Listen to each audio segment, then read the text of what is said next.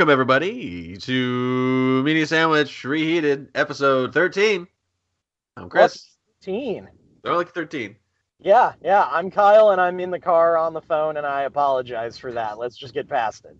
So, yeah, you're here with Media Sandwich Reheated with Chris and Kyle. And, boy, we got a day. I have 4 things I'm going to want to talk about today, Kyle. Number 1, with a bullet, is going to be the Nintendo Direct, which we're going to save, I think, for the bulk. Oh yeah, that's back half stuff. Back half stuff, yeah. That's gonna be our main segment. Will be the Nintendo Direct that came out today. Today being February 13th.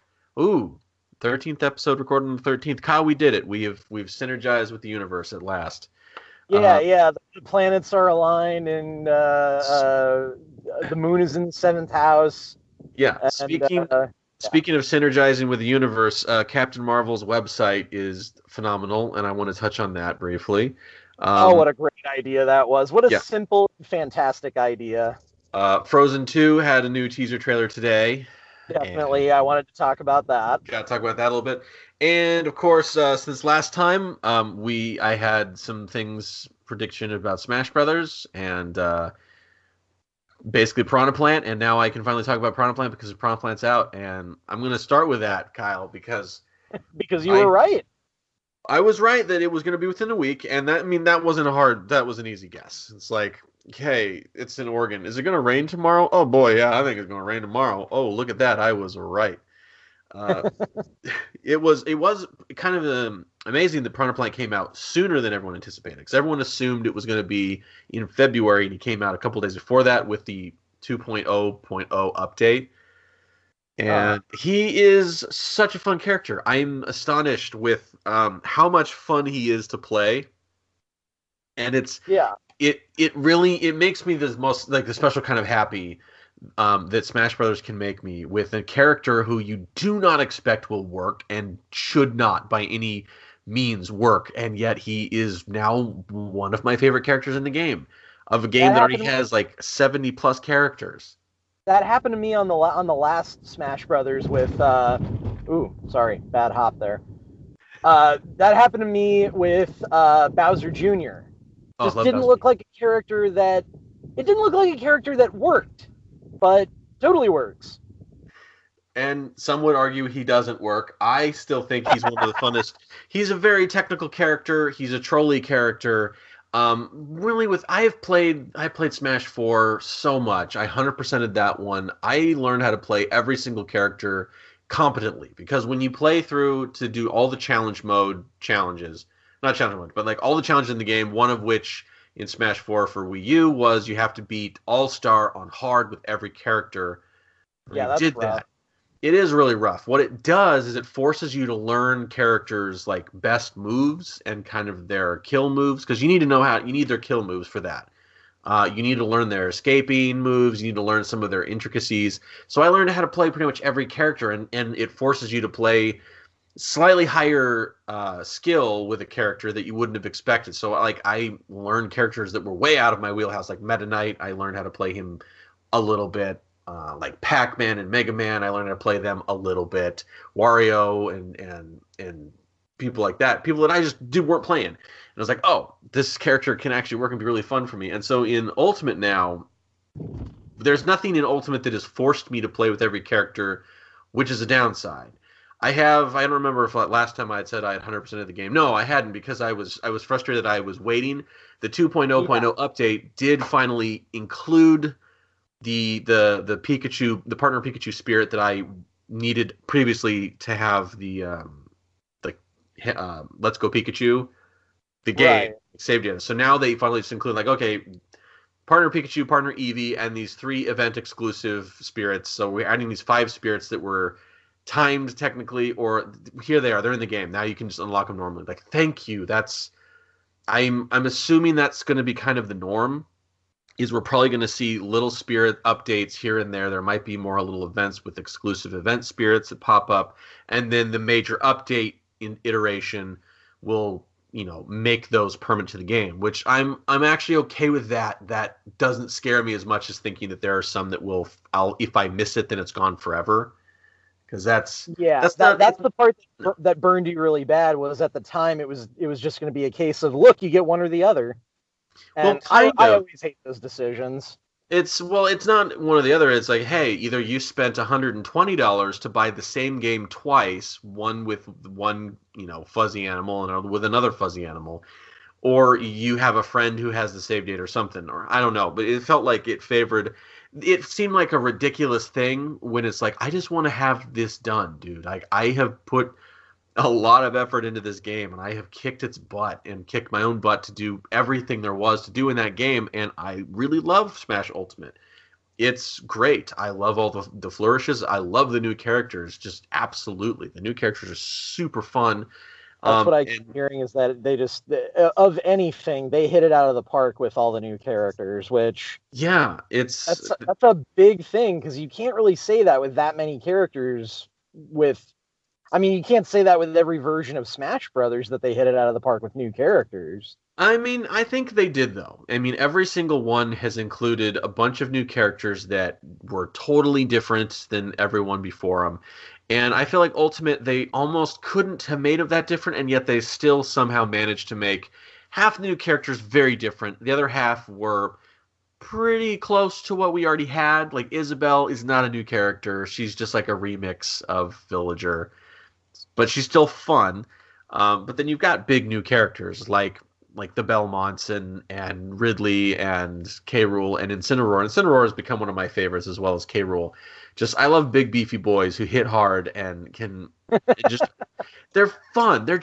I love big hits. I love big hits. So like when I play consistently as like Donkey Kong. Charizard was one of the ones I played in Smash 4. Not as much now because he's tied into Pokemon Trainer, but I love the big hits. It just feels fun, and you got to go for the dunks. It's all about the dunks. That's why Donkey Kong is one of my mains now in this one, is because he has like 4 different dunks, and that's too many dunks, but it's also not enough dunks for me. Thank you very much. And so adding Piranha Plant was, of course, out of left field edition, and everyone, did the initial, why did he deserve a slot and no one else did? It's like, chill out, dude. This is exactly what we want to see from Smash Brothers. And really, it's kind of a last send-off to the Nintendo characters, because they've already said that the 5 DLC characters have been chosen. They were decisions made. They were picked out of a grouping from, like, Sakurai's team picked out from a grouping. Nintendo approved all of them with the partners, and from the understanding from interviews, the 5 who are going to appear are from franchises that have never appeared on Smash Bros. Before, which almost guarantees they have to be third party, or at least unexpected ones. We know one of them is Joker from Persona 5, which leaves 4 slots wide open, and then now the speculation has gone off the rails because nobody knows, no one can guess. And with the recently, Microsoft said, "Oh yeah, by the way, my Xbox Live is now going to be cross-compatible with the Switch," which is a big. Excuse me, hello, can you explain that? What you mean by that? And they're like, "No, not until GDC in March." Like, that seems like that could either be very simple, of like, "Oh no, you can have your account." So like when you're playing Minecraft and you want to get achievements across the board, you play them on your Switch. It's fine because it's our game. But to me, it feels like Microsoft is realizing that, hey, we don't have a mobile version of our system. Nintendo does, and Android does. What if we utilize these partnerships? Because it's not competition. The Switch and the Xbox One are not competing. Xbox One has the far superior graphics and hardware. For that big, beefy, big graphical experience. The Switch has a vastly superior console when it comes to portability and what the actual consumer wants right now, which is just, I want everything handheld, apparently.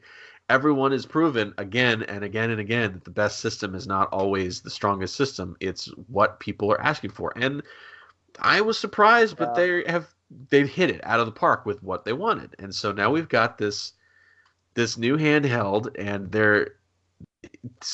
I am almost 100% certain we're going to get Halo on the Switch, and then we're going to get Master Chief added to Smash Brothers, which just seems like top trolling to say that, but it feels almost like how could it not happen at this point?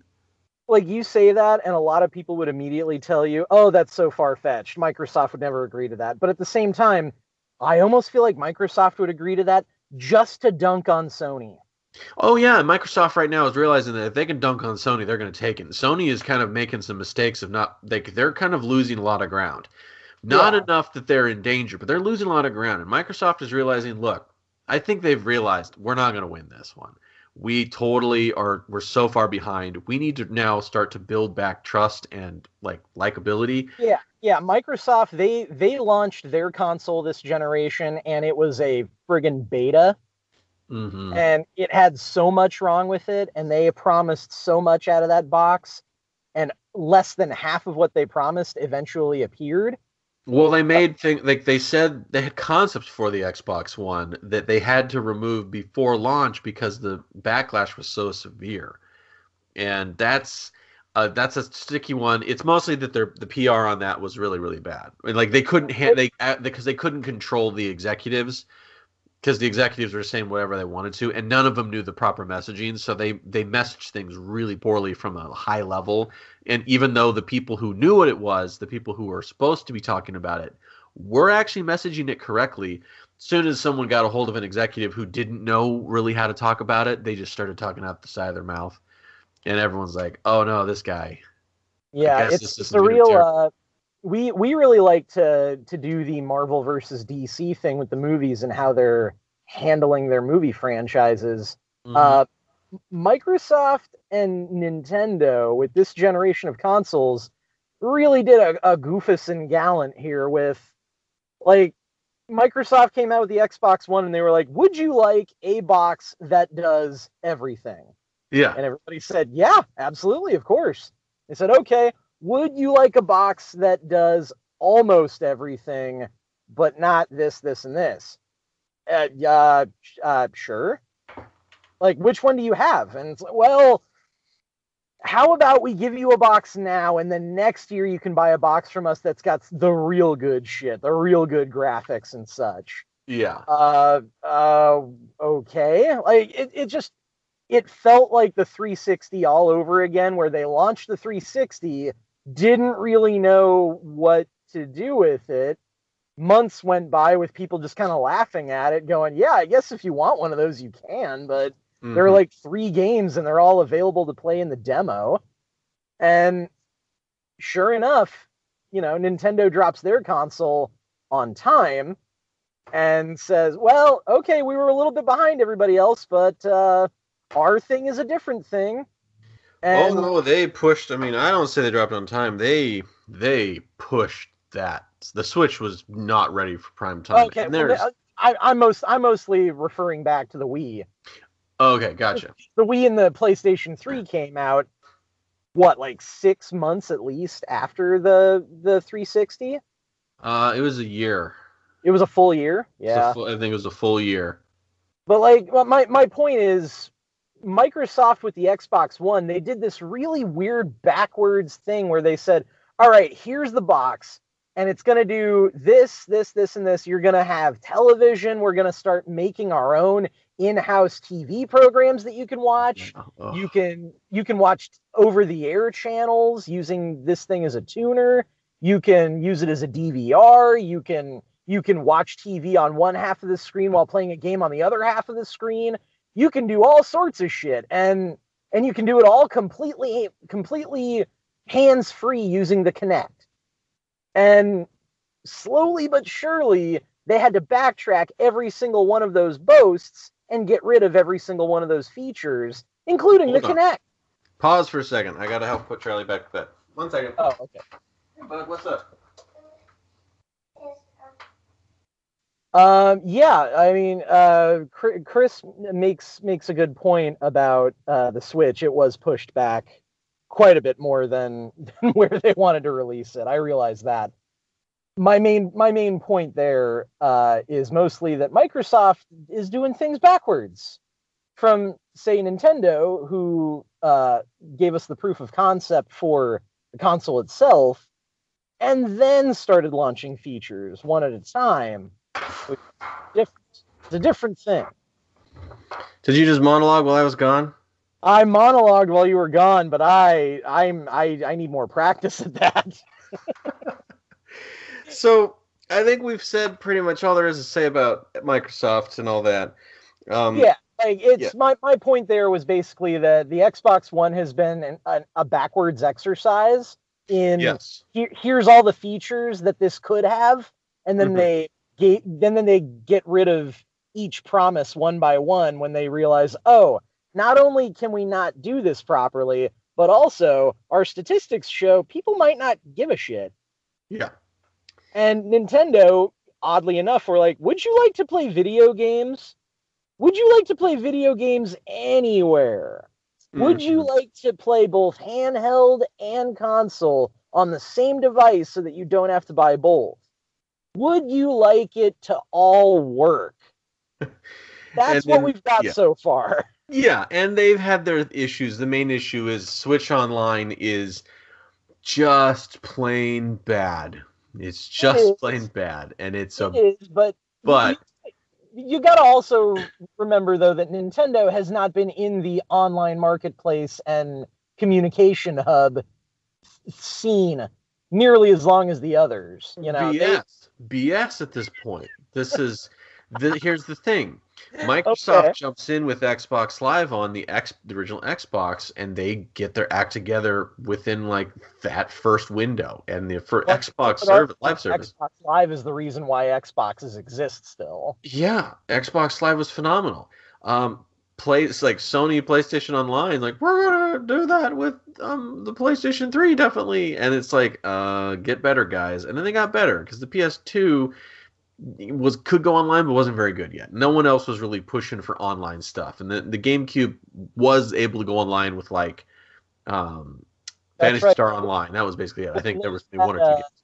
Yeah, both of those had like actual Ethernet plugs. Yeah, you had to buy a modem for your system that plugged like added onto it.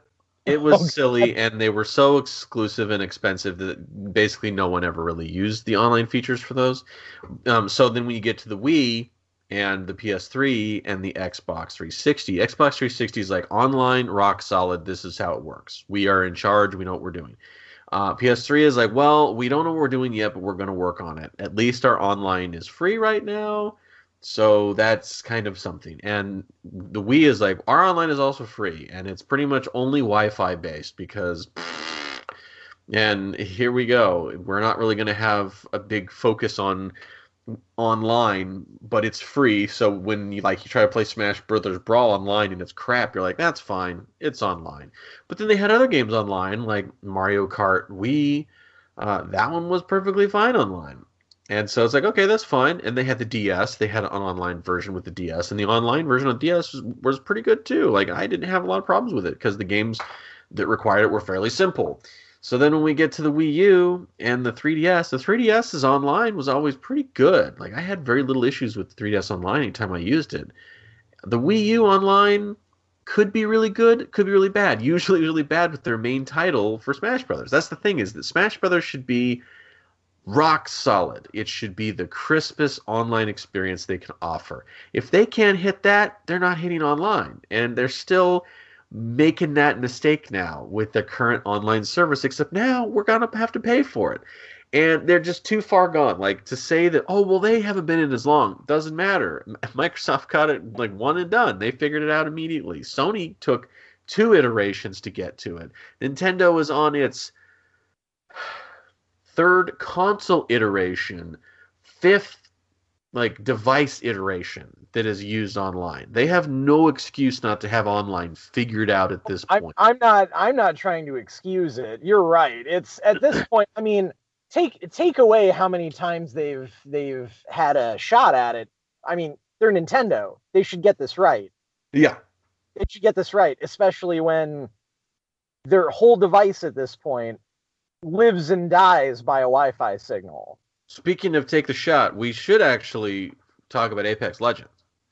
We should talk about Apex Legends because, I mean, you're going to talk about Brawl, and you're going to talk about a lot of other Nintendo stuff. Yeah, I don't got a Switch, but I do have an Xbox One, despite all of its flaws. And Apex Legends came out kind of by surprise this last week. Yeah. And because there wasn't much announcement or fanfare at all. It was just kind of like, hey, by the way, would you like a new battle royale? Would you like one that's squad based? Would you like one that's squad based, free to play, and not half as toxic? This is all sounding good. Well, what's the catch? Oh, by the way, it's made by Respawn, the guys who made Titanfall. All right, welcome aboard. I was sold right there because Respawn. I love those guys. You want to know? You want to hear a really happy story, Kyle? Yes, I do. I need as many happy stories as I can get. I mean, Apex Legends is already a happy story. In the last week, the sales and the concurrent users for Titanfall 2 have skyrocketed. I read that today, and I was so excited to see that because I want to go and play. Yeah. I discovered Titanfall 2 after everything was over, and let's face it, it was kind of over as soon as that game launched. Because, though everyone who's played it has been like, Titanfall 2 is fantastic. I've never heard anybody say anything objectively bad about that game. It's always gotten glowing words from everybody. I think really the only reason why it's not as well remembered as it should be is it was just launched at exactly the wrong time next to other EA titles that it was just baffling, the decision, which leads us to Apex Legends, oddly. Yeah. Because Apex Legends as well was launched right up against some other big EA titles, and it's like EA did they not understand that they were going to start eating away at their own sales and their own, interactions and impressions, I think is the industry term they use when it comes to people clicking. Like, I mean, the first time around, I'm trying to rack my brain to remember, but what was the other big title that was coming out about that time? I guess Titanfall 2? Oh, it was Titanfall 2, but I'm talking, what was the other one that EA was coming out with? Was it was there a...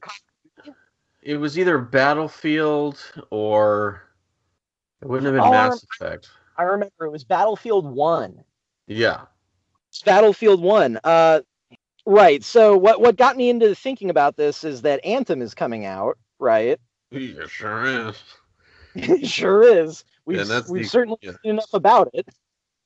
And, don't get me wrong, I understand Anthem is not a battle royale, and it's not, it's not a competitive play game. Mm-hmm. But it is a massive online multiplayer. Mm-hmm. And it is a shooter. Mm-hmm. It's an EA game. Mm-hmm. And sci-fi shooter. Mm-hmm. It's just, I mean, why now? Why late January, early February for this game? Like, if Anthem is EA's real actual push at some kind of crossover hit, great. But, yeah, okay, I've got it right here. So, 2016, Battlefield 1 comes out. Titanfall 2 comes out within a week. Yeah. A week. And as a consequence, Titanfall 2's community just effectively never existed. It was small. It exists, but it was small. And that game is awesome, but hardly anybody played it. And funny enough, Battlefield 1 was not that big of a hit either. Yeah. So, and sure enough, Battlefield 5 came out recently. Kinda wet the bed, if I understand correctly. It didn't do what they wanted it to do, sales-wise. Never done. And Anthem's coming out when now? That's coming out... I believe next month or next week. Yeah, it's coming out March. It's within it's very short window from now. It's coming soon, and the response, like, that one's not going to do well. It's not going to do well because they are trying way too hard to squeeze every cent out of it that they possibly can with their 9 different tiers of purchase and then their 10 different tiers of play. Mm-hmm. We all saw that grid, right? That stupid grid with buy this version, you get all of these features, but if you buy this version, you get all of those plus these. And it's like, this is a video game. It's not a Patreon. You can't do that shit. Just give us the game for $60, I would hope. But I know that I can hope for the best and expect the worst. Of course. And my theory is that Battlefield 5 shit the bed. Apex Legends is kind of EA's way of plugging the dam while Anthem is still finishing all of those last-minute crunch time things. And Apex Legends was likely supposed to come out at a different time. I don't know that EA is pushing this one at all. I think this is just like Respawn did a thing, and it feels like they probably didn't even think that hard about it. They're like, let's just kind of do this. They're like, hey, what if PUBG and Overwatch had a baby? They're like, I don't know, what would it be? Overwatch baby that mostly got all of Overwatch's good features. It's like, what if PUBG, Overwatch, and Fortnite had a baby? And they're like, oh, okay, well, I guess let's make that game. I'm like, okay, cool. That seems like the most paint by numbers thing. What is it? It's kind of squad based, character hero based. Like, okay, what else? It's a battle royale. All right, fine. Here's how it's going to be free to play. Like, okay, that's smart. And you don't even have to pay the online service fee, which is critical because I'm able to play it on PS4 without having to pay for an online service on the PS4. Oh, I see. I was under the impression that you did have to pay for the No, you don't. It's the same thing as Fortnite. It's one of the reasons that Fortnite is making more money than Jesus right now. Well, Jesus didn't make a lot of money, but point is... It's making a lot of money is what I'm saying. Fortnite made billions of dollars last year, and that's not a hyperbole. It did make billions last year. Yeah, and one of the big reasons is that it's on everything, and it does not require you to pay a cent to play it, even including an online service, which is really, really smart because that means that everyone is going to try it at least once. Because once you tell people, here's a game, it's free to play, and you don't have to pay any extra fees, see if you like it. And so people are jumping in and trying this game that I don't think they would have tried normally. And as a result of so many people trying this game and a lot of people loving it, but maybe some people are like, it's not quite the game for me. Now, of course, they're looking back at Titanfall 2 and realizing, oh, well, the developers that made Apex Legends, I love this. Oh, what Titanfall 2 is very similar to this in polish and stuff. Oh, that's really cool. I'm going to go play it back and play that now. It's cool, too. It takes place within the canon of Titanfall. Yeah, and connecting it was very smart of them. And so, I did finally play a round of Apex Legends last night. And I'm not going to play anymore, but that's on me because this is just not my game. It's not yours either. Like, a Battle Royale is not a Chris Pranger game, in my opinion. It's not a Chris Pranger game. It's not... Battle Royale is not my type of game. Squad-based shooter is not my type of game. First-person shooter in general is not really my type of game. All of these things are just not hitting where I need them to hit. And I played one match and only one match, and my team of 3 were the champions. We won. Oh, well, that's at least a good experience. No, because I go through the tutorial, and as much as I'm praising the game, I'm going to now dunk on the game and grouse about it. So my tutorial was really terrible because the character who's giving me tutorial details, his dialogue starts, and then his second pair of dialogue starts overlapping each other. So I'm hearing him talking twice at me, and I can't understand either of them, which is a weird bug, and it didn't happen just once. It happened almost every time a character tried to give me tutorial something. They would say something, and then immediately their next line of dialogue would cut into that and overlap each other. And that seems like, okay, obviously this is very early game. This is weird, whatever, it's free. Let's do this. So the tutorial seemed simple. The tutorial had me excited, like, oh, these controls seem simple. I like this. Fine, this is cool. Oh, these guns feel fine. They feel cool. I'm going to just try a match. Why not? Let's jump into, oh, no. I'm in a group of 3. I didn't know I would be doing that. For some reason, I didn't realize I would be in a group of 3. Oh, no, the 2 other guys have headsets. I don't have a headset. I will not be talking to these guys. Oh, no, we have to drop. I don't actually understand what this game is. Is it a battle royale? Is it not? Do we have objectives? Where do we go? Is there a circle that closes? There probably is. What am I doing? And it's like, okay, you're jumping. And it's like, hey, you're jump leader. I'm like, oh, no, why would you do that? So I'm like... But you can relinquish jump leader. I didn't know that.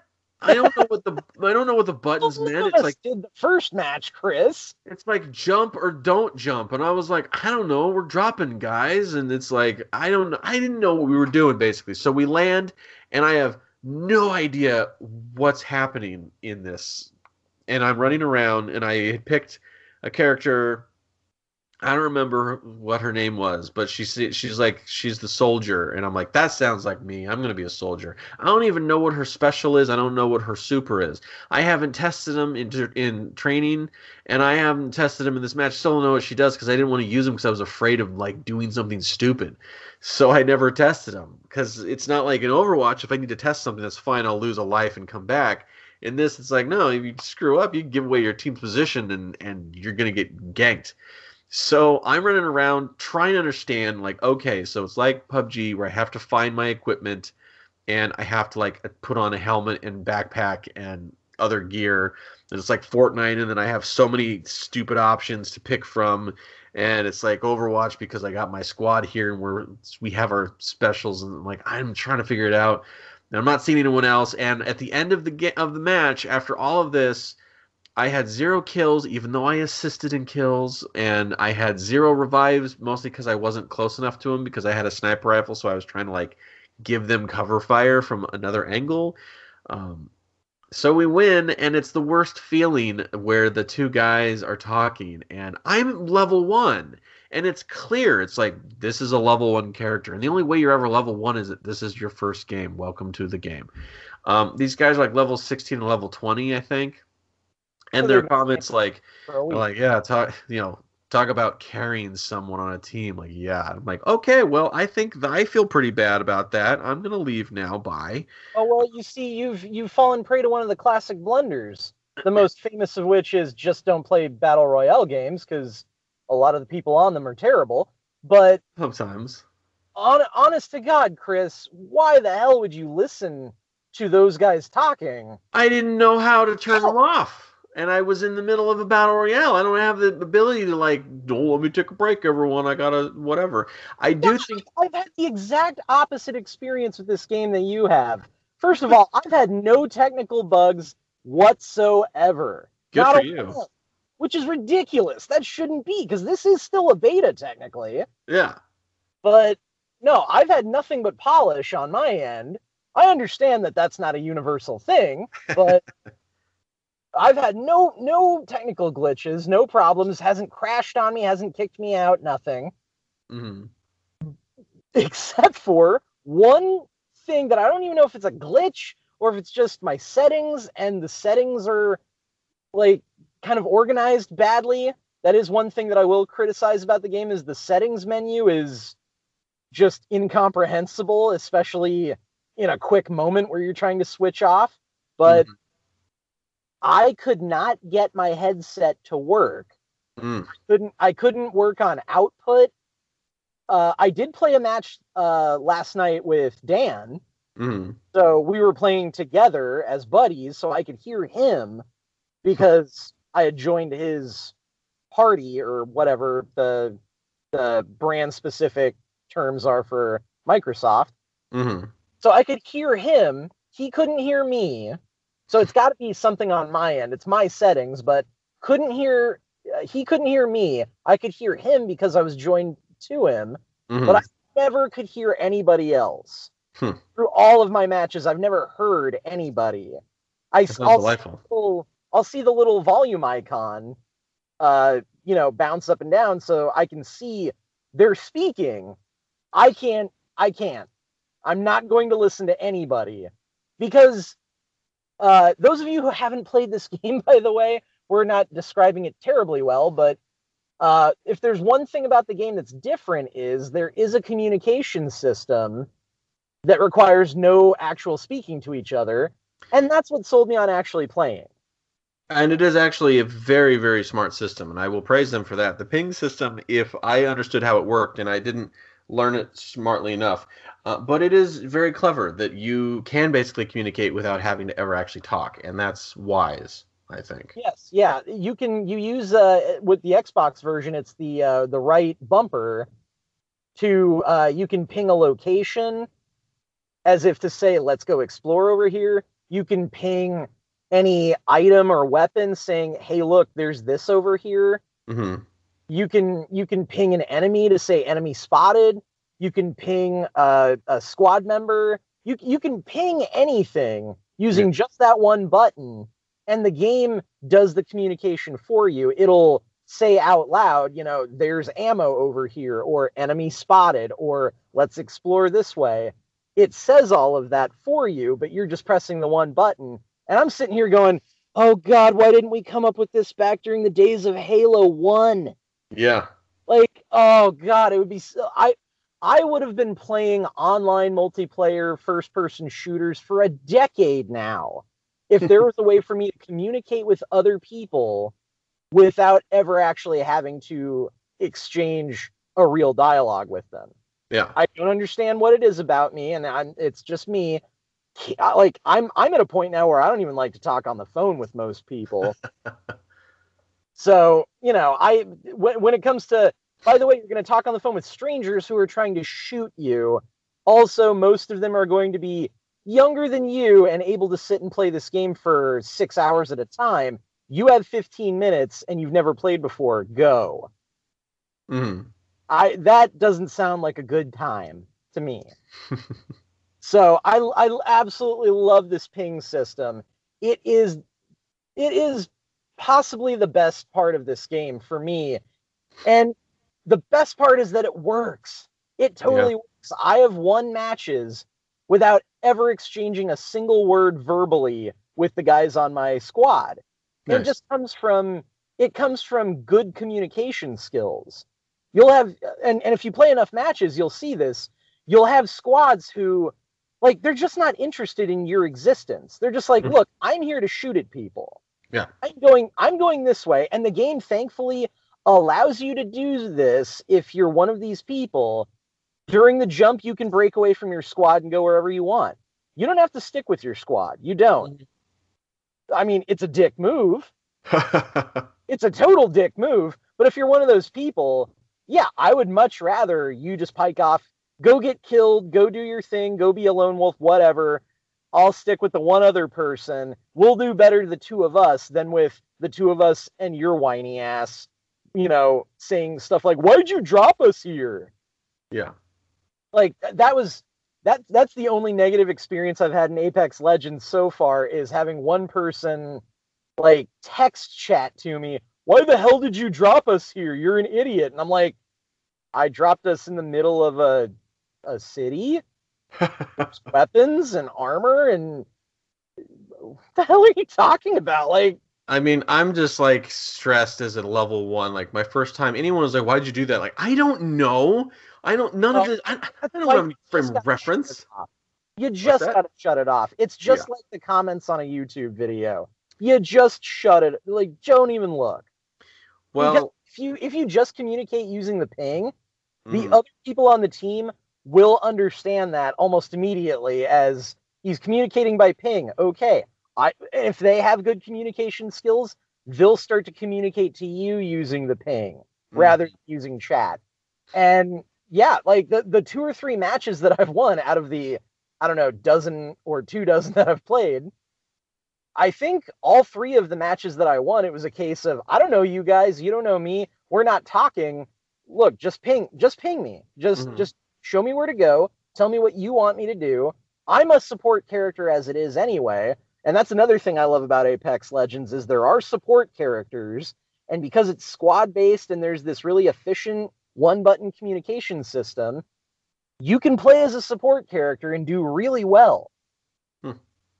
And also, added bonus, some of the characters in Apex Legends apparently are queer, and it's making man babies lose their shit.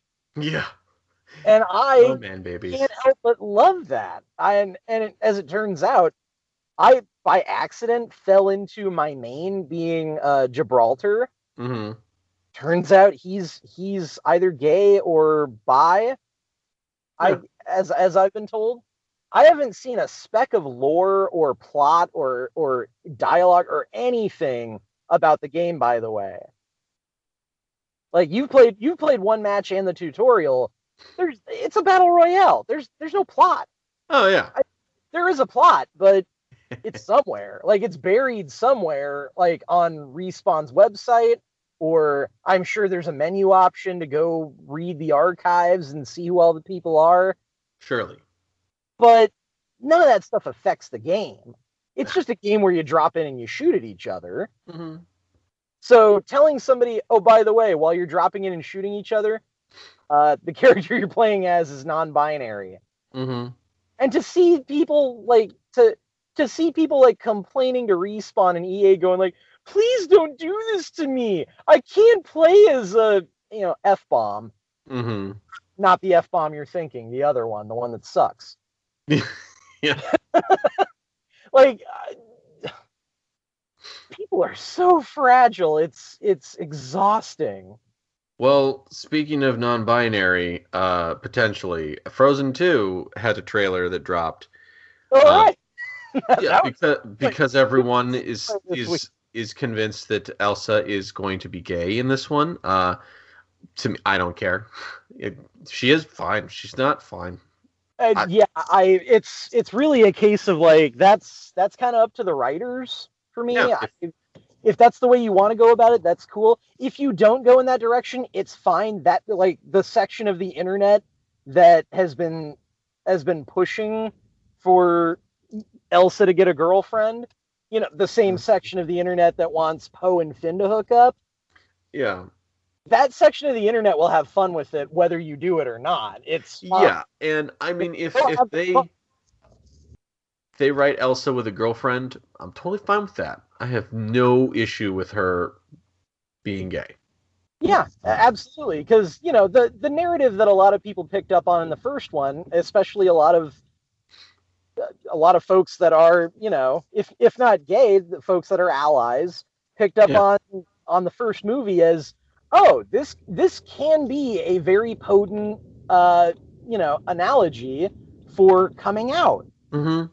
Yeah, absolutely, it could be. Absolutely, you can interpret it that way. And yeah, if it is interpreted that way, it's not exactly a subtle analogy, and it doesn't pretend to be. So, no, and it sounds like it was intentional, although it's kind of uncomfortable if you think about, like, what were they saying? Like, yeah, so Elsa lets us go. She's herself. She nearly kills everyone as a result, and the only way she got out of it was the love of her family. Well, like, that's just a straight up artifact from the original version of the movie where she's the straight up villain. I mean, it's one of those, like, it's like, you can tell Disney's like, yeah, we actually had a message to say. I'm like, what about this? The message stopped after this half of the movie. Stop looking at it. Please stop making this analogy. We did it. Just move on. Point is, we have moved on now to Frozen 2's trailer, which was an excellent trailer. A lot of people were saying that maybe one of the best action trailers they've ever seen. It's pretty cool, and it is kind of astonishing that you realize this is a Disney movie that is primarily targeted for little girls who are going to buy the crap out of all the merchandise.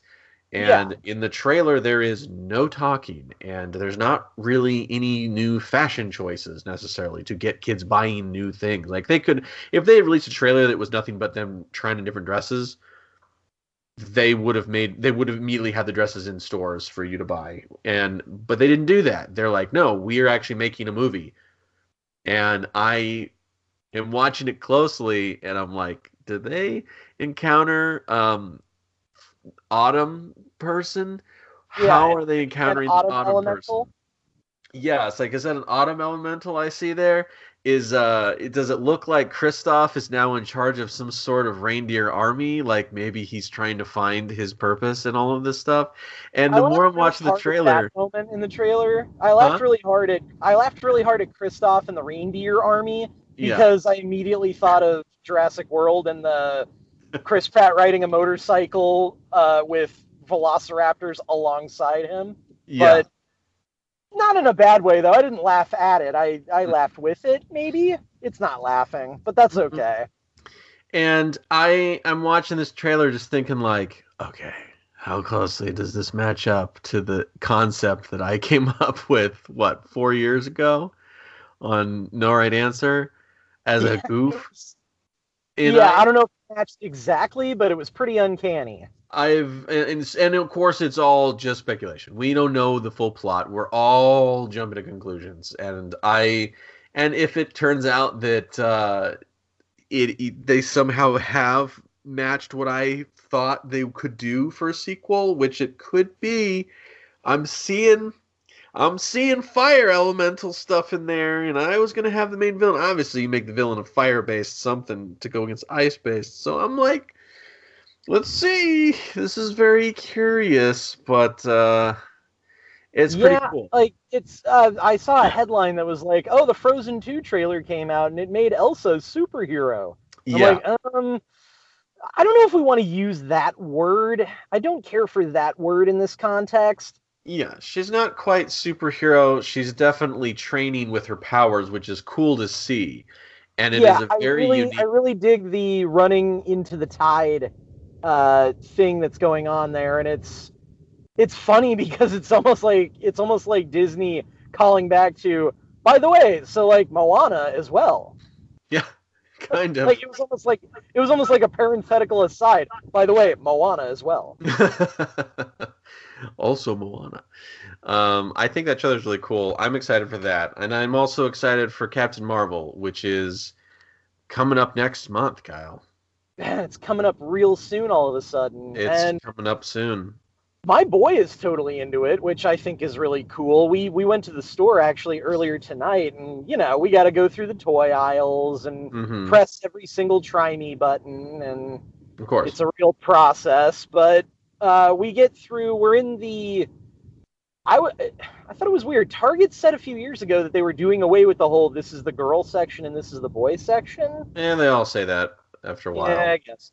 But the problem is they're still lumping them in. It's not necessarily this is boy and girl section, but it's still like they're putting all the dolls on the doll aisle. They're putting all the action figures in the action figure aisle. All the Legos go in the Lego aisle. Yeah, like they still have them all sectioned out. It's not. It's just kind of unavoidable. This is. Just I guess the problem is that the toys are coded to gender, and not necessarily that the store is organizing them that way. Mm-hmm. But. Anyway, that's all beside the point. There are Captain Marvel dolls in the doll Barbie style section, sure.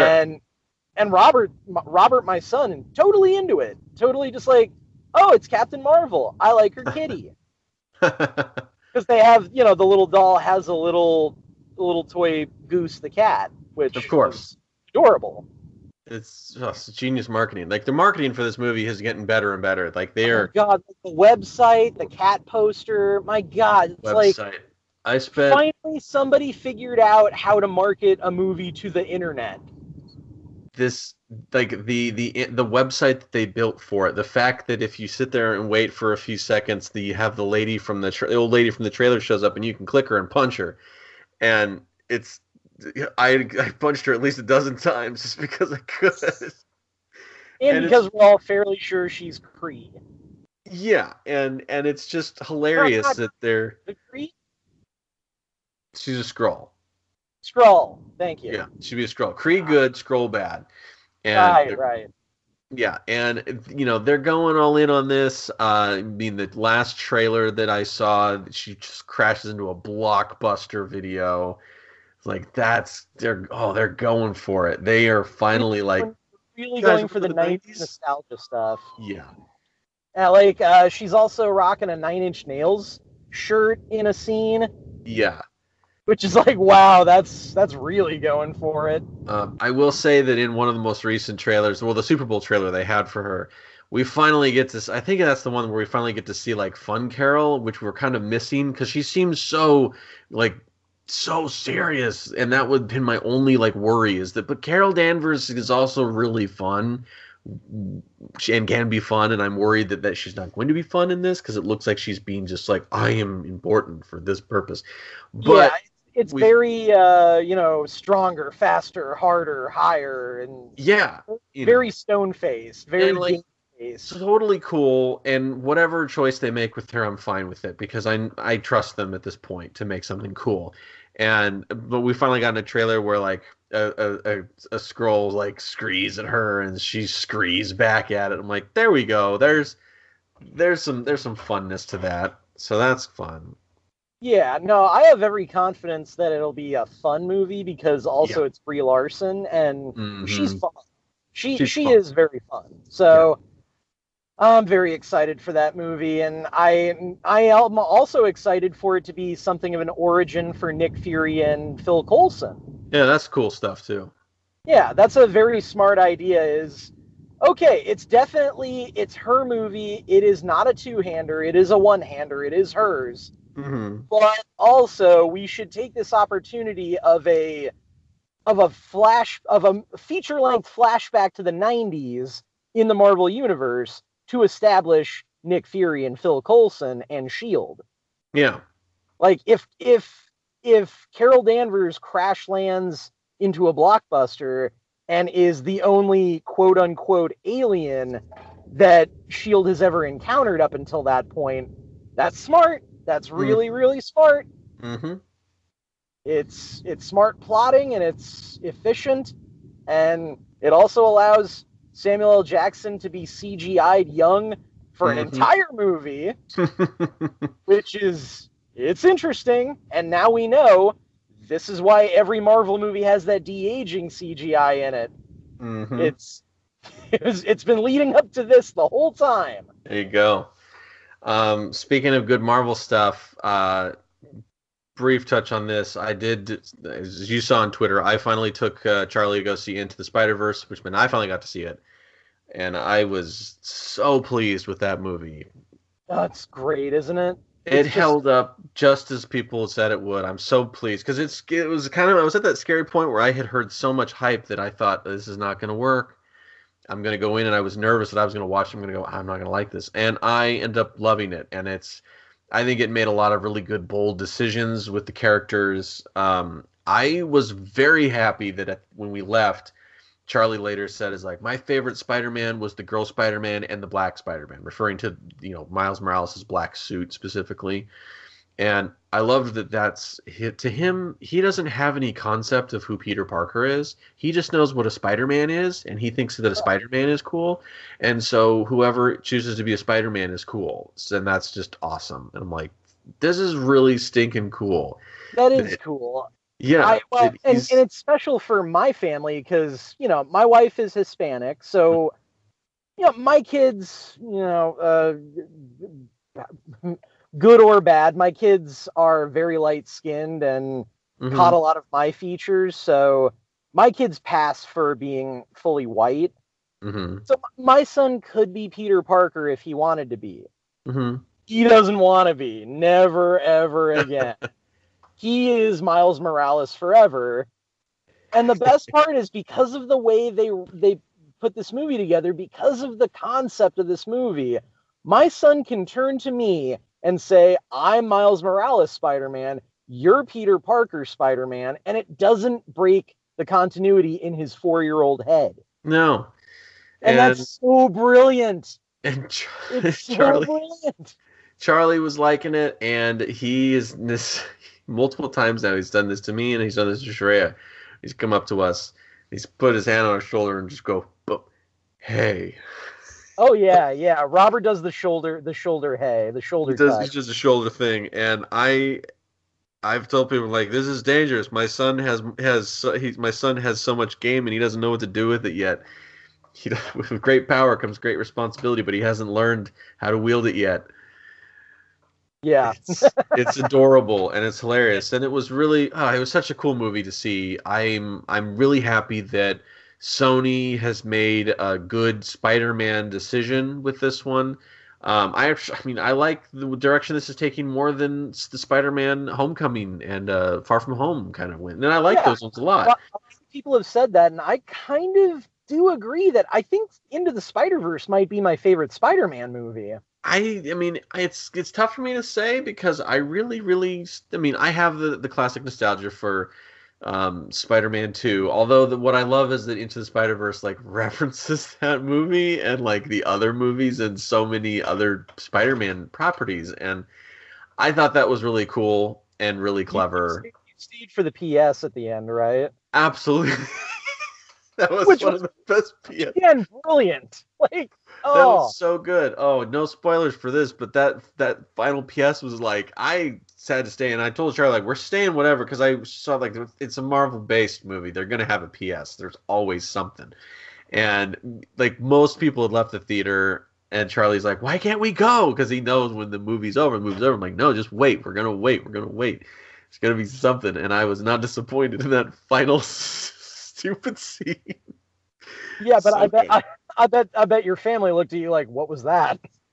I mean, Charlie didn't know. It was just me and Charlie, and he didn't really know, but he could hear me laughing, so he kind of, he knew that it was a good time. But yeah.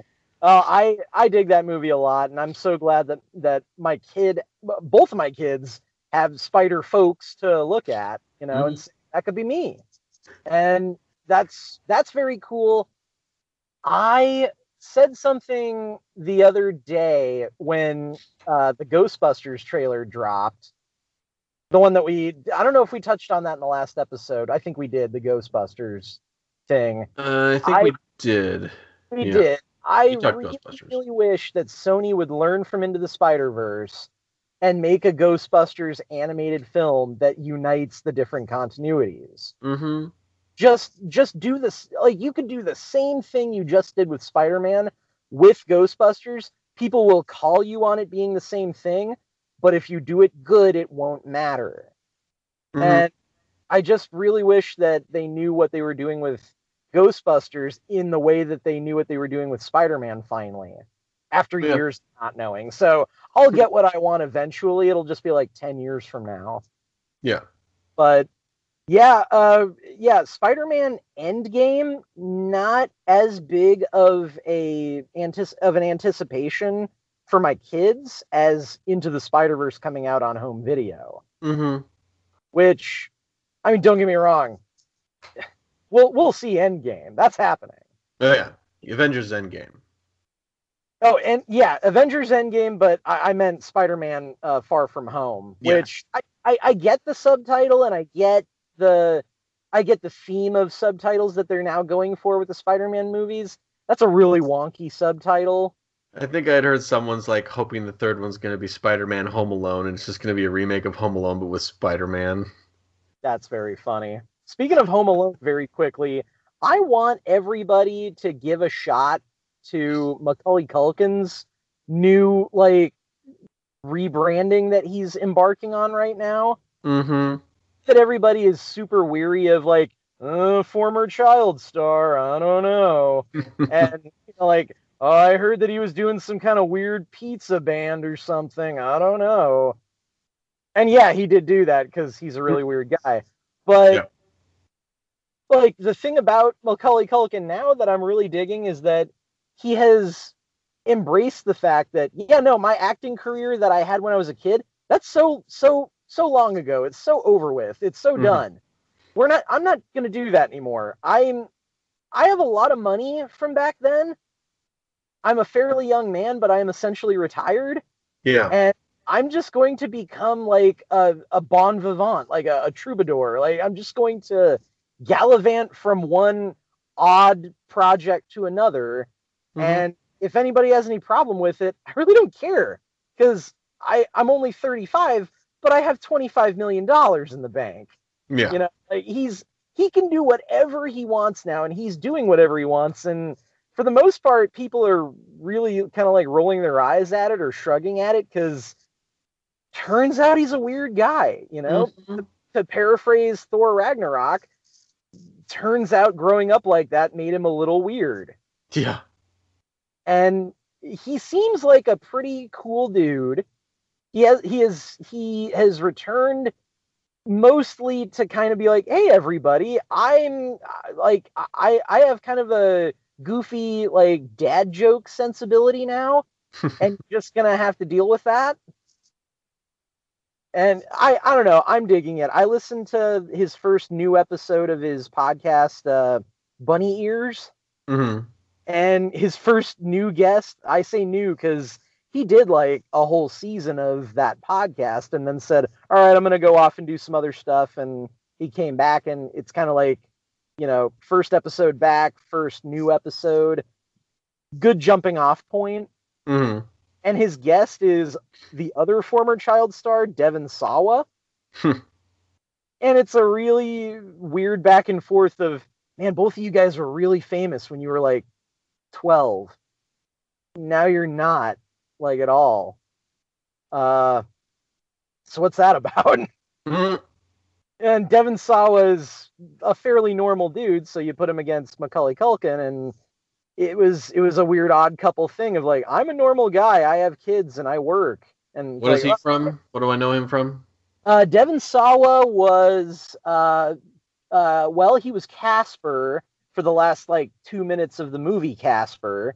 He did not play the voice of the ghost or any of that stuff, but when spoilers for the movie Casper, I guess. When he becomes a living real boy for like one song to dance with Christina Ricci, it's Devon Sawa. And he was also the quarterback kid in Little Giants. And then from there, when he became a teen actor and then eventually an adult playing a teen, he started doing a little bit of horror projects because he was in a horror movie called Idle Hands. That was like a horror comedy movie with Seth Green. And then Devon Sawa was also in Final Destination. Okay, that one I've seen. So he kind of went in a horror direction with his career. Like he started doing like horror cheapies and straight to DVD stuff for a bit. Mm-hmm. Just because, you know, he was in Final Destination, he was in Idle Hands. That, I guess, is the genre that belongs to him now. But he's recently been in some other straight to streaming and straight to DVD stuff. He was in that one of the sequels to Escape Plan, the Stallone Schwarzenegger crossover from a few years back. I think Dave Bautista is the lead in the straight to streaming sequels at this point. But anyways, that was a big diversion. Sorry about that. But give Bunny Ears a try. Give Macaulay Culkin a try. If you're Red Letter Media fans, he was in a few Red Letter Media videos, and he was very, very good in those. Namely, the review episode on Hackers from 1995, a ridiculous movie. And then he's in the Best of the Worst episode where they actually watch Home Alone 4. Oh, nice. So that's fun.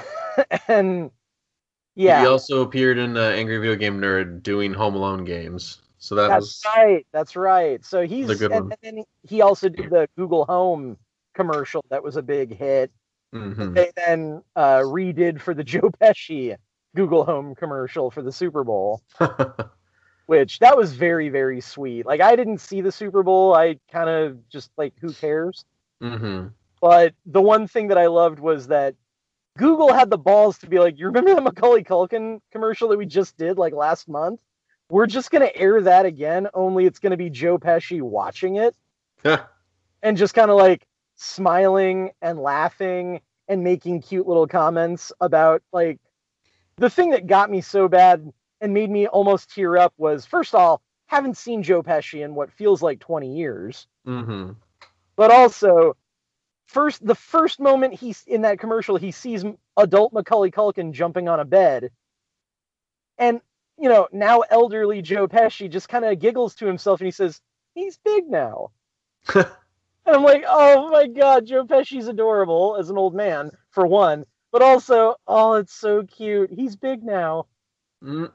I don't know. I'm in a cheeseball moment in my life where I'm very easily moved by little things like that. And look, if Google's going to just recycle a commercial, what a great, ingenious way to do it. Yeah.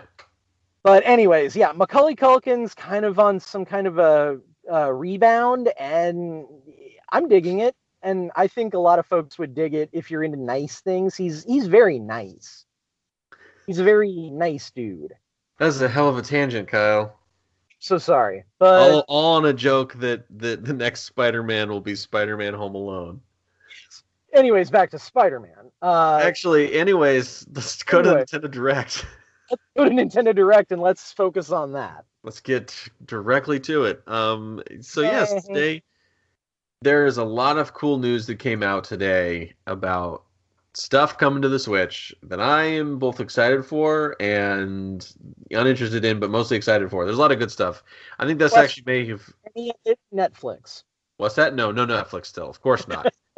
No Netflix. No things that were missing from this direct. No mention of Netflix, of course, or any other important services. It's weird they have Hulu, but they don't have Netflix on Switch. That is weird. No mention of significant improvements to the Switch Online, which includes no mention of adding Super Nintendo games to their pitiful catalog of games they're slowly drip feeding out. They are excited that they just released the February games, which is Super Mario Bros. 2 and Kirby's Adventure. You know, games I already own multiple copies of. So I certainly am not caring. It's like, oh boy, I can't wait to pay $20 a year to play games I already own still. All right, and in some cases I own them on a handheld device, so I do not need to get them on a Switch. Yeah, that's the one thing that Xbox has over the Switch at this point is there are not multiple copies on multiple devices of any of the games that are coming out backwards compatible from the original Xbox era. Uh-huh. Like, they're focusing specifically on games that you just can't get anymore. And yeah, that's a better way. Let's see. Also absent, no mention of Animal Crossing Switch, which is fine with me. It's going to take a long time. I know that from firsthand experience. It takes a long time to make those games. And so they just launched Pocket Camper last year? A year or two ago. It's been a while. I mean, they've already announced they're making a Animal Crossing on the Switch. Like they showed that when they revealed Isabelle as a character for Smash. That was like, it's obvious they were going to. That's a no-brainer. And so they didn't mention Animal Crossing at all, which is funny because Animal Crossing was trending at the end of the direct, kind of as it seemed funny to me that it was trending more than some of their other titles that were trending first. It's like because they did announce Super Mario Maker 2. Smart, they kept it nice and simple. There's no confusion. You cannot possibly confuse this. Yeah, I think we're past the era where the word "new" has to be in titles. Yeah, where Wii U has to be in titles. As soon as they started it off showing Mario running through what clearly looked like a Mario Maker level, because it's clear you can tell the difference between a Mario Maker level and actual Mario level. Because for a split second, you see Mario World Mario, and like, okay, they're going to tease the actual Super Nintendo games on the Switch Online. No, they're not, because clearly this is a fan-based game or like a fan-built level. So this is Super Mario Maker, and the question was then, is it just Super Mario Maker ported over to Switch? No, it's not. It is Super Mario Maker 2, and it looks really cool. They show off a bunch of new features. Yeah, they added a whole bunch of stuff, right? Yeah, ton of new enemies are being included. A ton of new power-ups. They showed the cat suit from Super Mario 3D Super Mario 3D World, which I adored on the Wii U. I think I actually like it more than I like Odyssey, but that's because I like the platforming sections of Mario games a ton. I'm a huge fan of that. In 3D World, it's excellent platforming. They showed that off. They showed a lot of elements from 3D World, including the like the bell trees, and that you can climb trees, so climbing is back in new ways. They showed off like a bunch of new enemies, including the like piranha plant, like the snake-like piranha plants that come out, and they showed that you can make a pathway for them. And right. They showed a bunch of really unique new stuff that's like, wow, they're really adding significant content to this. Slopes, you actually have slopes now, so that's really cool to see. They were showing that you can now make the stages move in a certain direction. So if it's like a moving stage, like let's say an airship type level, You can make it a moving level like you could before, but now you can actually shift, like the level will shift up or down, like camera wise, so it forces you up or down, which is really really cool because they're really pushing this one to. Clearly, they're adding a bunch of features. It's like, wow, these are really great features. Like they are really building your tool set out. So I'm pretty excited for it, and I mean, bigger than anything, they're like Super Mario Maker 2, June of 2019. I'm like, what? You're busting out the. By the way, you're gonna be playing it this summer. Oh, and of course, take all that with a grain of salt. There's always a very high chance that we're gonna have something pushed back. But the fact that they're pushing a lot of the titles they showed in this direct are coming out this year. That's pretty huge. It's pretty impressive. And, in regards of pushback, like I said with Red Dead Redemption 2, that's fine. Get it done right. Do it right. Don't do the crunch time thing, although from what you've told me, that's not really a thing at Nintendo the way it is at everywhere else. I never experienced it. Some people did. I feel like there's not a lot that's going to hold back Mario Maker 2. I am curious if the level sharing and online stuff that was in the Wii U version, if that's going to be locked behind the paywall. I really hope not. I think that'd be not so cool if it was, but we'll see. If it were any other video game company, guaranteed it would be. Because, hey, another potential revenue stream, why wouldn't we? Right. But Nintendo seems like the kind of company to me that would leave that potential money sitting on the table, especially if it meant making things more difficult. I mean, I say this, and I'm sure there are plenty of people laughing their heads off at me saying, Nintendo not make things difficult? But yeah. Let's see. In terms of social features like that, Nintendo doesn't really seem to prioritize social features, even though their last box was supposed to be the social box. Well, the Miiverse was great, and it's a shame we don't have Miiverse. But moving on to other things we saw. Other things we saw, they were talking about some updates that are coming for various games, including Captain Toad Treasure Tracker on the Switch is getting an update with new levels, new modes, and I'm really bummed because I liked Captain Toad Treasure Tracker on the Wii U, and I completed it 100%. Once it came out on the Switch, I was like, no, I'm not buying this again. And they're like, now the Switch version is going to have even more levels you can purchase individually. I'm like, I'm definitely out. I've totally checked out. No thanks, not bothering with this game. That's yet another revenue stream. That's the way they get you they're not going to get you buying the same game again. So they got to appeal to that 100% completionist OCD thing that you actually specifically have. But yeah, well, it's frustrating that this is what I don't like is that they didn't just release Captain Toad Treasure Tracker Deluxe with these new levels included to entice someone to purchase up. They included the original game, and actually it was missing features and certain things from the original, and now they're going to sell you new content individually. Like, I don't know, not a fan of that. We'll see what happens there. That's not important to me. Yoshi's Crafted World got a release date, which is next month, I believe.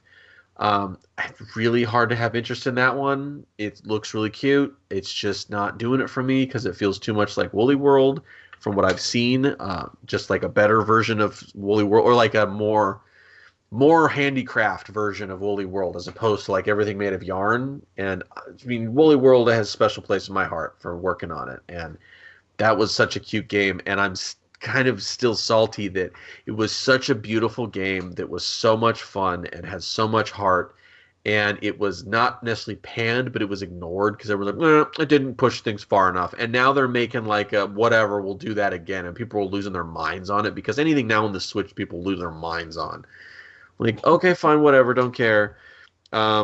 Smash got an announcement that they're going to have the 3.0.0 update is coming in spring. They didn't really go into details on what's going to be included in that, other than Joker as the first character will be included in that patch. They still aren't ready to show gameplay footage of him yet, so that's starting to be like, okay, just give us some more. And they did not give any new character reveals. That was a big bummer for me. I was like, I wanted some I wanted at least one more character reveals. Like I I know it's a selfish thing, and it's that entitlement of Nintendo fans. Like every direct now, when there's possible Smash characters, we expect a Smash character reveal, and without one, it feels like something's missing. And that's what it felt like. It felt like something here was missing. So I was like, I don't know. Sure, it's like showing up for the big show, and you only get the opener, Exactly. And not like they need to add much more to Smash Brothers. I just want they have 4 characters left to tell me who they're going to be. I want to see who they are. I'm curious.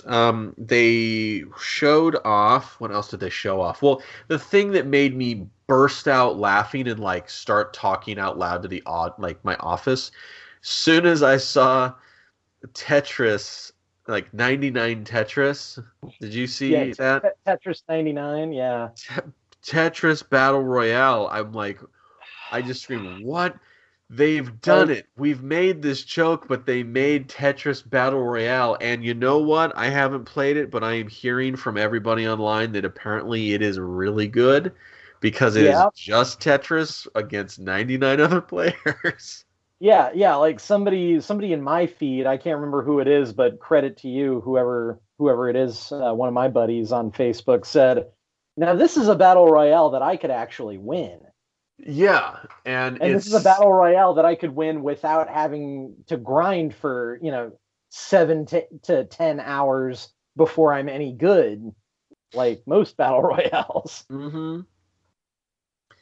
That was I personally would be terrible at it. That was a crazy pressure. Yeah, that was a crazy out of nowhere. Like, hey, by the way, here's the thing. It's like, what? It was such an aside, and it was such a weird one, and it's such a odd idea. Yeah, but such a simple idea that it has to work.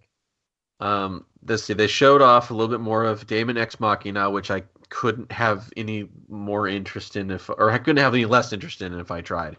I just don't care. It doesn't look like my type of game. I hear that there's like a mission mode demo out right now. Not going to play it. People who played it, mixed bag. No, I don't care. It's not my thing. I'm glad they're trying something new. That's cool. New Fire Emblem 3 Houses trailer. And like a lot of talk about it. And boy, I saw someone else on my feed had mentioned that they cannot stand just like exposition dumps about JRPG stuff. And I can't agree more. In Nintendo Directs, like whether you want to play the game or not, they're the most boring things they can ever talk about. I don't care about watching. Here's what's going to happen in this game. It's like this is just way too Japanese. This is way too anime for me, and it looks like a gorgeous game. Like Fire Emblem 3 Houses looks really cool. I don't know if I'll play it because I really did not like Fire Emblem Fates. I was super pissed that it was a trash version of Awakening, and which a lot of people are going to be like, "Oh, dude, we're no longer friends." But like, no, I'm sorry. Fates was not good compared to Awakening. Awakening was fantastic, but then again, Awakening was my first Fire Emblem game, so of course I'm going to say it's the best one. With 3 Houses, it feels like they took. It's like, what if Harry Potter and My Hero Academia and Fire Emblem all made a game together? Because it's like the whole purpose is that you are now like a professor at this school that teaches these 3 different houses that have like their own classes and things, and they're special, and it's like, what? This is. Basically, it's like, so we have a Gryffindor, a Hufflepuff, and a Ravenclaw, and Slytherin's not there, so that's at least smart. And I'm just kind of like, this. Wow, you're not even trying to hide the fact that it's clearly Harry Potter. Like, what if Harry Potter was cooler than Harry Potter? And the game looks really freaking cool. And I don't know if I can handle it. And they did the same with another game. What is it? Astral Chain. Was there big... yeah. I saw the title, but I don't know what that is. It's the big reveal from that was like their big like, oh, and one more thing. Or not almost like here's a new game, look at this. One of the last things they showed was this completely new game out of nowhere. It's made by Platinum, so it's Platinum. They're the ones that make Bayonetta and Wonderful 101. And everyone's like, where the hell is Wonderful 101? Why is Wonderful 101 not on Switch? Like, I don't know. I hope. Apparently, they're still trying to get it on Switch. We'll see. It'll show up, apparently. Everything's going to show up, apparently. So. I'll say this right now, and as with Chris as my witness, you will all hear me say this. Wonderful 101 gets ported to the Switch, I will buy a Switch. It's a good game. It is a good game. It is a game that was unjustly forgotten about. It's a game that proved the concept of the Wii U. It really did. It bugs me that nobody remembered that game. Oh, the people who played it remembered it, and the people who dunked on it remembered it. It's such a good game, and it's a game that is exactly what people had been screaming about for years. Oh, we want a new game on a Nintendo platform that's original, and we want it to be like a third party if it's possible, and like a new IP, not just the same thing. And it's like, okay, well, here's an original game concept from a third-party developer that makes excellent games and has a great pedigree there. It's going to be exclusive to the Switch, so you have a reason to play Switch. It's going to the Wii U, so you have a reason to play on the Wii U. And it's going to utilize the Wii U's features, and it's going to basically challenge you to learn how to play a new type of game. And the reviewers totally just took a crap all over it because they didn't understand how to play it, and instead of learning how to play it, they just said it was bad. Which is such a bummer, and it's like, oh no, and so it sold poorly. That's how a lot of people took it too. Like a lot of people played a demo of it, couldn't pick up the controls in 2 minutes, and said, "I don't like this." It's because we're so used to being able to pick up any game now, and whenever a game comes out that the controls are difficult to learn, people immediately think the game is bad, and that's not always fair. Star Fox Zero's controls were very different than what people wanted, and some people who put in the time said they're really good. I still think that was a misstep with the controls, at least not being able to turn off the controls that were already polarizing, but that's neither here nor there. Point is, on this Nintendo Direct, Astral Chain is this new Platinum game that we knew nothing about until today, and we see this thing, and I also can't come up with any cares in the world for this game. Looks great, looks fun, polished, all these good things. As I talked to someone else, like I am today at work, I'm like, I can't do anime games anymore. I just can't. I just can't care. Can't get into them. There's just certain tropes that keep happening with anime games that just always turn me off. Mostly they all kind of look the same to me now. Like the art style has started to blend together. Oh, well, you're preaching to the choir here. This is all the reasons why I can't do JRPGs. That, and I had a bad experience with an early one. Like, I played, what was it? Xenosaga. Had no idea what I was looking at for, 3 hours. It's tough because JRPGs are very good. I do like a lot of them, and when I do put the time into them, a lot of times I do enjoy them. And I have liked games with very anime aesthetic to them. Like, I really like Tales of Symphonia on the GameCube. And I would like to play more of the Tales series. I just never have because they're so long and involved. And I'm trying to remember some of the other big ones. I don't hate anime aesthetic in a game. I just get exhausted with it. And today, I see Fire Emblem Three Houses. I see Astral Chain. I see... what else am I seeing? I know I saw multiple other super Japanese anime style influence, and I just was I might also be just doing a knee-jerk reflex to all the Kingdom Hearts 3 stuff that I've been seeing for the last week. I am burned out on jokes about Goofy being right next to you and being your sidekick. Yeah. I'm over. Kingdom Hearts has always been kind of a thing that I've just kind of scratched my head at. I understand why people dig it. Obviously, it's... Oh, what's up, buddy? Oh, thank you. Sorry, everybody. Go ahead. What was I saying? Kingdom Hearts randomly. Yes, Kingdom Hearts. There were no Kingdom Hearts announcements today. No Kingdom Hearts coming to the Switch. No, it's just that Kingdom Hearts 3 came out recently, and it was just a the people yelling at me. It came out recently, and it was just a case of the internet has to stop for a while because Kingdom Hearts 3 is a long time coming. How long has it been? Like 11 it's been over years. 10, 11. Yeah. I think something like Okay. that. Yeah, it's been a long time. Um, other one game that did really make me pleased to see is that Dragon Quest XI is coming to the Switch, and big flex there. It's getting Dragon Quest XI Definitive Edition with additions and like more stuff beyond the PS4 version. That's a big flex to be, and they're like coming exclusively to Switch. Like, whoa, that's a big one. That's gonna be pretty big, and yeah, they're gonna get me because Dragon. I wanted to play Dragon Quest XI. I hadn't yet. They also are like, yeah, I'm finally like we mentioned that Final Fantasy 7, 9, 10, and 12 are coming out on the Switch. 9 is out today. It's like what? Yeah, you can go play 9 right now. I'm like, oh, that is dangerous. And So these the original versions or yeah, some facsimile? So these it's are the not like original. an They're ports. They're porting over the original, and 9 is my favorite PS1 Final Fantasy. I think it is superior to Final Fantasy 7 in every way. There's a very high chance I will be buying that one and playing that for writing the backlog at some point. Which, quick plug for that, stay tuned because I have 5 sessions of Breath of the Wild already recorded and one of Final Fantasy 6. So those are ready for you, Kyle, whenever you're gonna post those. Yeah, yeah, I'll be posting those within the next few days. I do apologize to you, Chris, and to folks online.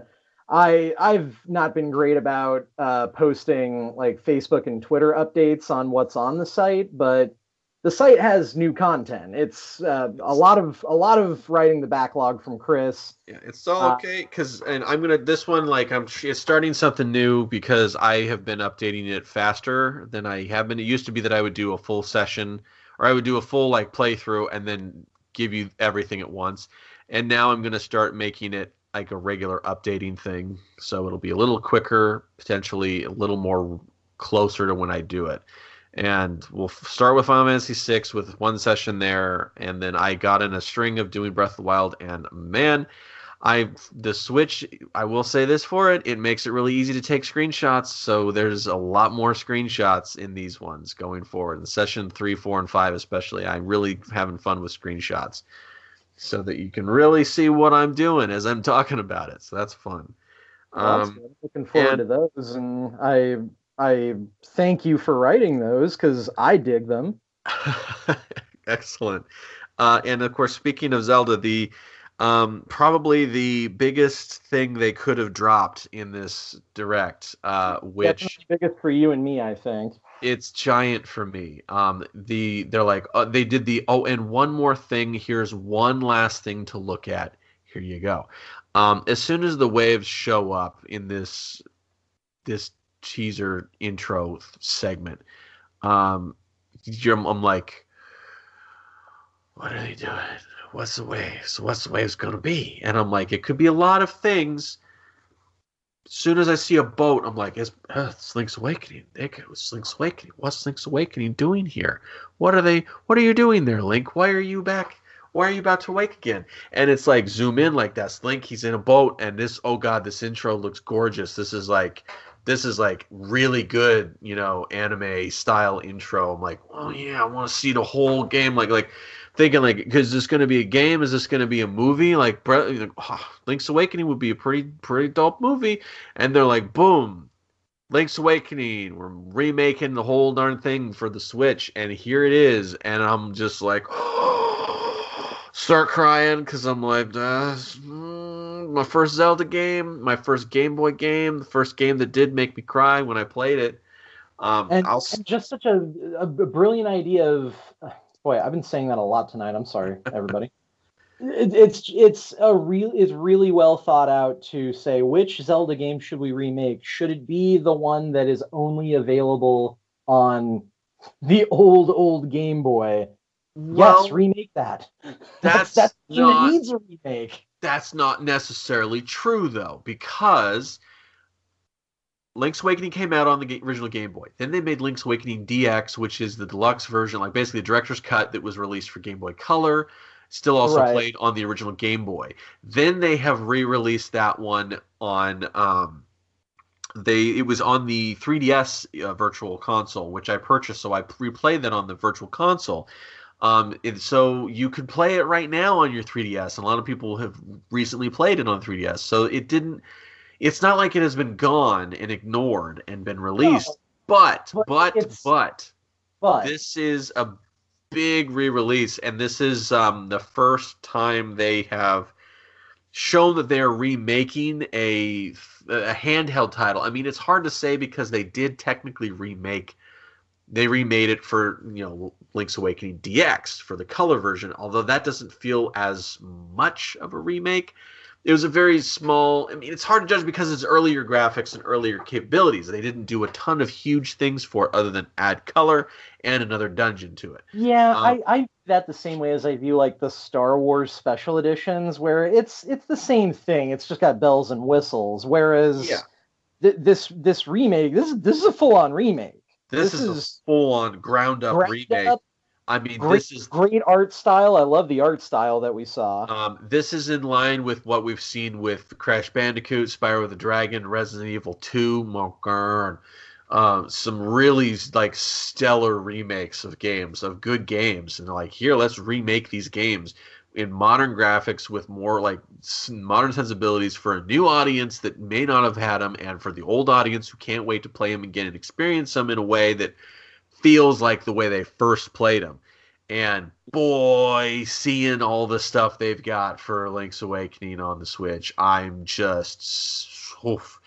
It is an interesting choice to do Link's Awakening, but it does make a lot of sense. They're not going to remake the original Legend of Zelda because that game cannot be remade, because that game has been remade every single time they've made a Zelda game, basically. Yeah, they already remade the original Legend of Zelda, and it was called Link to the Past, and then they remade it again, and it was called Ocarina of Time, and then they remade it again, and it was called Twilight Princess, and then they remade it again, and it was called. You get the point. They keep technically remaking that original game because the original game is so bare bones. It's like, what if you did this? And really, Breath of the Wild is the real remake of the original Legend of Zelda. They went back to the basis of the original Zelda, which was big open world, go explore, no point. No point, but like no guidance. Breath of the Wild is much closer to that. So they're not going to remake Zelda 2, partly because of the Black Sheep, and partly because that game is weird. And I would be totally fine with a Zelda 2 remake. I don't think they're going to do that anytime soon. And it doesn't really make a lot of sense to remake Link to the Past because they did just release Link Between Worlds, which was stellar on the 3DS, and that's almost a remake. It though, hasn't it? Well, that was 2014, I believe. So, I mean, it's been 5 years from then. But they did still do that fairly recently. Ocarina of Time and Majora's Mask have both been ported, technically. They're still ground-up remakes for the 3DS, and they were great definitive versions of those games. Wind Waker... What's that? I love the 3DS versions of both of those. I think that they are improvements on the 64, and again, that might get me with people who are no longer friends, but... Oh, no, I think the 3DS versions are superior to the N64 version, and Ocarina of Time was my favorite video game, and the 3DS version is the best version of it. I tend to think that about a lot of DS versions of older games. Like, I think the DS version of Chrono Trigger is the best version of Chrono Trigger. Again, everyone believes that. Everybody believes that? Oh, everyone believes that. Oh, thank goodness. I'm not crazy and people won't stone me. Sorry, Kyle, you're not original at all. Oh. They remade Wind Waker, still technically ported it from the GameCube to the Wii U. It still is a remake. They did update it graphically. It wasn't a big update. They smoothed it out, but it's still the core game. Twilight Princess is the same thing. That one was much more a port than it was a remake, in my opinion. So they have a history of doing this with Zelda games, but Link's Awakening is the first, like, what if we took such a basic, simple Zelda game and just made it in the new style, in like knowing that we're going to have a classic Zelda game on the Switch in a new glorious art style. And they're just basically saying, hey, the original Zelda style is not dead yet. And I'm so pleased that they're still doing top-down. Yeah. Zeldas. Oh boy. Oh no. I agree with you, even if my daughter might not. Un momento. And mute. Well, we've had a lot of fun today, but what's not fun? Children. Children are a tough one. Let me tell you what. We love them, but they're tough. This is my portion of monologue, I suppose. There's not much more, I think, on the Nintendo Direct that I could mention. I do really believe this may have been the best Nintendo Direct I've ever seen. I'm usually hypercritical of Nintendo Directs. When I watch them, I'll grouse about a lot of stuff. I'll say they're missing this, they're missing that. I could easily say, oh well, they didn't tell us anything important about Metroid Prime 4. We know the development was scrapped and restarted, but they didn't even say anything with that. Like, no, like that's not important to me here. I'm not bothered they didn't show another Smash character. I'm not bothered they didn't show an Animal Crossing anything for that. Because they showed us so much and they surprised us with so much and they gave us so many details for games that we knew were coming. We got release dates for a lot of titles. It's like for the first half of the year, we're going to have some big titles. You got Yoshi's Crafted World coming next month. Mario Maker as a surprise title. Mario Maker 2 coming in June. That's huge. And that's a big one. I mean, that's going to be their flagship at E3 for sure. I kind of am wondering if they're going to even have anything worth showing at E3 now, because that's kind of phenomenal. This was a great direct. I'm really happy and excited for this this upcoming lineup, and I don't generally say that about the directs. Very little of it felt like a dud to me. Seeing games we knew existed or coming out again, like Dragon Quest 11 or Dragon Quest Builders 2. That looks pretty fun. I might give that a go. Yeah, no, sorry, I'm back. Okay. No, I kind of agree with you that I saw a lot of folks online being like, well, this was a really safe and boring direct. I'm like, really? I've seen worse things happen at E3. I'm just saying. I don't think this was a safe, boring direct. I still stand by. I think this may be the best Nintendo Direct I've ever seen. For just the stuff that they surprised me with and the stuff that they confirmed or like basically explained, like here's things we needed. They still had a good amount of, hey, here's something right now. Here's something you didn't expect right now. Here it is right now. Now is always a good cushion for, hey, by the way, we didn't make it on this. Yeah, well, it's so good. It's like, hey, here's a new game you didn't know coming out in June. Hey, here's a game you didn't know coming out this year. Hey, by the way, this game didn't have a release date. Here it is. Here's this one's release date this year. Oh, by the way, here's a beloved classic you didn't know that you knew was coming, you didn't know when. Oh, it's today. Oh, by the way, there's an update to this game coming out today. Oh, by the way, here's a game you didn't know existed, and you can all play Tetris against 99 other people today. It's like, boom, boom, boom, boom, boom, boom. Like, there's so many things that happened, and this was A+. This is a good direct. This is going to be the direct to beat, I think. I liked it. I have only a passing knowledge of a lot of stuff, but the things that really got me were Zelda. Oh, Zelda, that is for me. That's a firming of the concept that, look, we're doing these things for you as an audience, not as consumers, but as, this if we're going to presuppose that games are an art form, all right, here you are our audience, not our customers.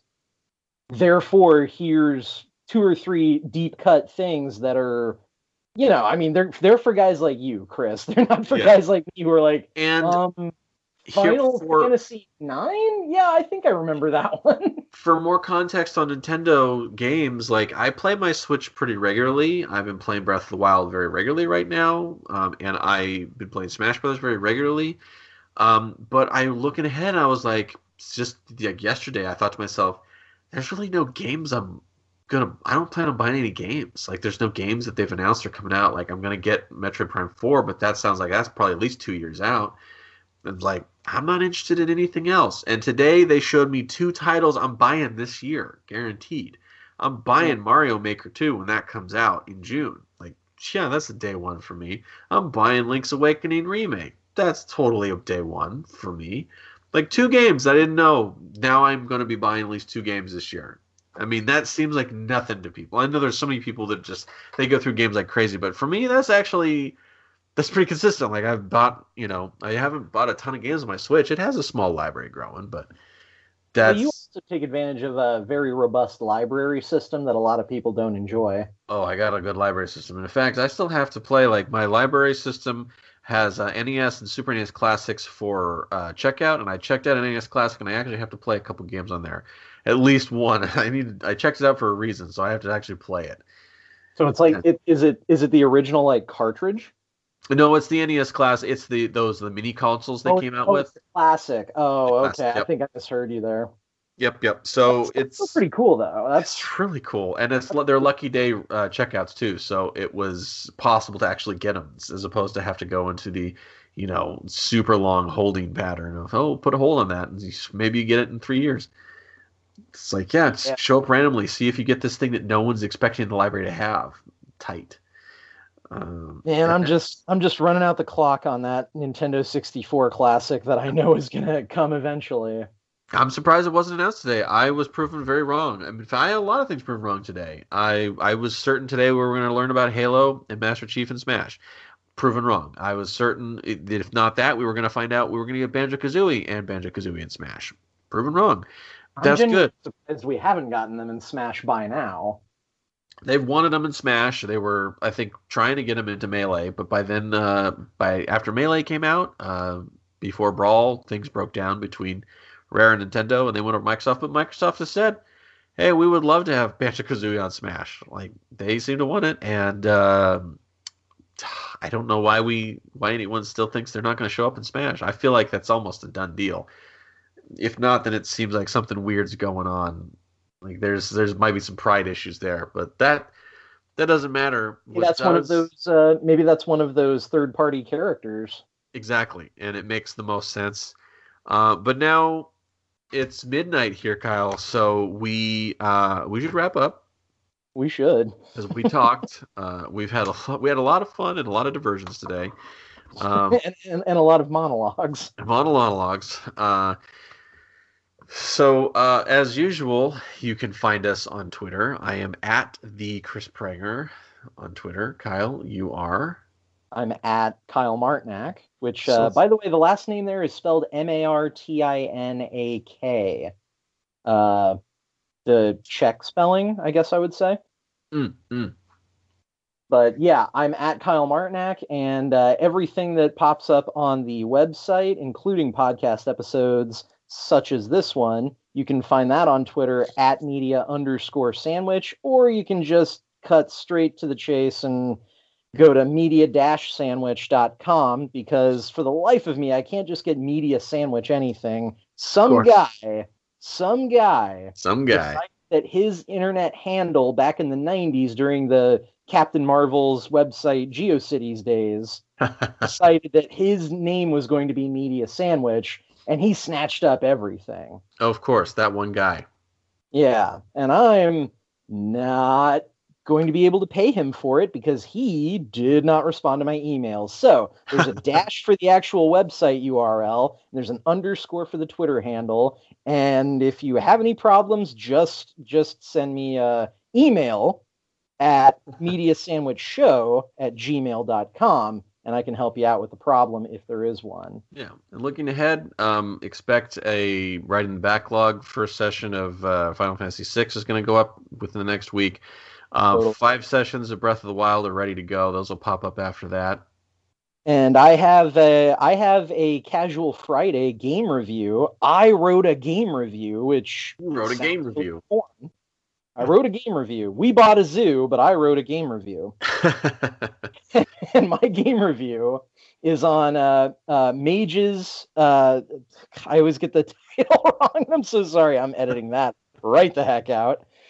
And it's on Mage's Initiation, which is a very, very long time coming Kickstarter game from, I want to say like 5 years back. It got funded, and now it's finally available as of just like a week ago. So that's coming up, and then I've definitely got a Crossing the Stream coming up. I'm not really sure what I'm writing about because I'm watching way too many things at the same time. And I'm not sure which one of them makes for a better article. I did need to take a break from Friday Night Lights because it was starting to make me sad. Yeah. And and beyond that, we'll also have Drat coming back soon. We've got a bunch of stuff we can do Drat on. We will record Octodad before the end of February. That's my promise. All right, we're doing a moonshot on that one. In a moonshot, we're gonna have Kyle play Octodad because I've never played it before, and it looks so ridiculous and amazing. So I'm excited. True. And then I've got other podcast stuff down the pipeline for us. I'm hoping to get that off the ground soon. And also, I'm gonna do another moonshot if you're cool with it. Shoot the moon, man. I'm currently writing a book. I've been writing it since November. I talked a little bit about it back then while I was in the middle of National Novel Writing Month. Mm. I walked away from the book, like you should in December. Yeah. Walked away from it, didn't look at it, came back, looked at it a lot. Mm-hmm. Got stuck writing the same scene for about 3 weeks. As you do. As some of us do. Mm-hmm. And then I finally found a breakthrough, and I'm back on the horse with, because I'm writing a Western, back on the horse, at finishing that draft. So I am going to shoot the moon here and say that book is coming soon. You guys might actually get a chance to read it once I've made it not as bad. Once I've made it a real book. What a promo. Yeah, well, this promo in and of itself is a practice promo for the real promos, which will come with the real book, because right now it's a practice book. Of course. All right, everyone, go away now. Go get out of here. Get out of here. Go get a sandwich, and we'll see you when we see you.